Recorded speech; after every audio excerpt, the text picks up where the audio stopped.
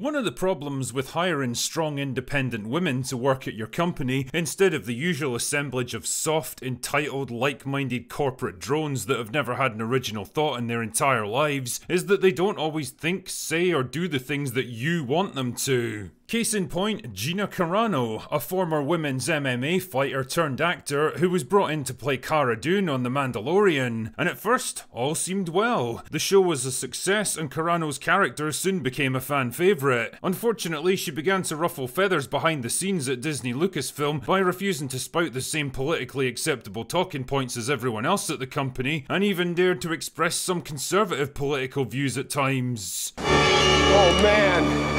Oh God, oh man! Now, a sensible person would have accepted that a company as large and diverse as Disney is likely to attract people from a wide range of backgrounds, worldviews, and political leanings, just like their own audience, in fact. Because, you know, the real world isn't a liberal arts campus where everyone has exactly the same opinions about everything. Or else. Unfortunately, Disney seems to be staffed mostly by people for whom the idea of different viewpoints is as terrifying as hard work and personal accountability, and so the moment she began to question the message, Carano basically had a target on her back, and it was only a matter of time before someone took the shot. That time finally came in February 2021, when a social media post commenting on the political division in America saw her booted from the company and publicly ostracized. Just another victim of cancel culture, I guess. Sorry, consequence culture. Now, just to be clear, do I think she expressed herself in the best way possible? Nope. Was it a poorly judged remark that left her open to misrepresentation? Yup. Would I have done something like that? No fucking way. But it seems that being a victim doesn't come all that easily to her, and last night she confirmed on Twitter that she's filing a lawsuit for wrongful dismissal and defamation against Disney with the help of Elon Musk's lawyers, no less. And the thing is, I think she's probably gonna win. See, on the face of it, Disney were actually entitled to fire her. They're a private company after all, and they're free to hire or dismiss employees as they see fit. The devil though is in the detail, and this is where it gets kind of interesting. See, it turns out that Gina wasn't the only one sharing divisive and inflammatory political content on social media, no matter how well-intentioned it might have been. Actors like Pedro Pascal were doing exactly the same thing and totally getting away with it, the only difference being which side of the political divide they came from. I guess they really do embrace every form of diversity except the ones that actually matter. The other issue is the manner of her firing. See, when companies make public announcements about high-profile departures, they're usually very carefully worded to be as bland and neutral as possible. Something along the lines of, after careful consideration, Lucasfilm have decided to part ways with Gina Carano effective immediately. We wish her success in her future endeavours. Would have been the correct way to handle it. There's a reason these statements are worded like this, and it's got nothing to do with optics. It's to avoid potential defamation lawsuits further down the line, because the moment you attack someone's character or motivations in public, you leave yourself wide open to retaliation. But it seems like Lucasfilm just couldn't help themselves. It wasn't enough just to fire her, they had to make an example out of her. And so instead, what we got was, Gina Carano is not currently employed by Lucasfilm, and there are no plans for her to be in the future. Nevertheless,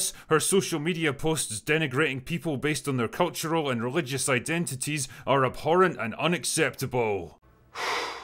Boy, that escalated quickly. Now, for all we know, this post might have been written by some low-level PR intern, fresh out of a gender studies degree at Portland University, who just so happened to have access to the company's social media account that day, but it doesn't matter. The moment it comes from an official channel within the company, it becomes the company's official line, and the only way to undo it is to issue a public retraction and a full apology, neither of which they actually bothered to do. Not only did they apply their own rules unequally and discriminate against her because of her political opinions, but they also made defamatory comments about her intentions in a public setting, and well, that's not the kind of thing you can expect to get away with. So what happens now? Well, if I had to take a guess, I'd say they'll probably try to settle out of court, and the most likely result's going to be an apology and financial compensation. Because let's be honest, if this case actually did go to trial, then Disney would be forced to hand over their internal communications relating to the case, and I'm willing to bet there's a lot of dirty laundry they'd rather the public didn't get to see. I mean, I guess they could offer to bring her back into The Mandalorian as some kind of consolation prize, but honestly, that sounds a bit like teasing a job opportunity on the Titanic. It might sound appealing at first, but it's not going to do you any favours in the long run. Either way though, the fact is that a major scandal like this couldn't possibly have come at a worse time for Disney, who are already reeling from a disastrous 2023, a string of high-profile box office flops, plummeting revenue, and now a possible takeover bid from Nelson Peltz and Elon Musk if the latest rumours are to be believed. I mean, let's be real here, Elon's made no secret of his attitude towards Bob Iger. Go fuck yourself.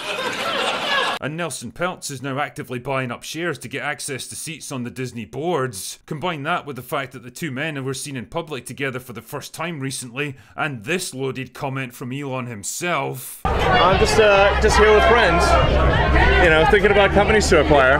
Whoa! And the fact that Elon's now financing Carano's lawsuit against the company, and well, if you can't draw a picture from this, I don't know what to tell you, man. Either way, it doesn't exactly bode well for Bob Iger's chances of holding on to his job. And you know what? I'm totally here for it. You reap what you sow at the end of the day, and it turns out that Disney have sown a lot of shit in recent years. Anyway, that's all I've got for today. Go away now.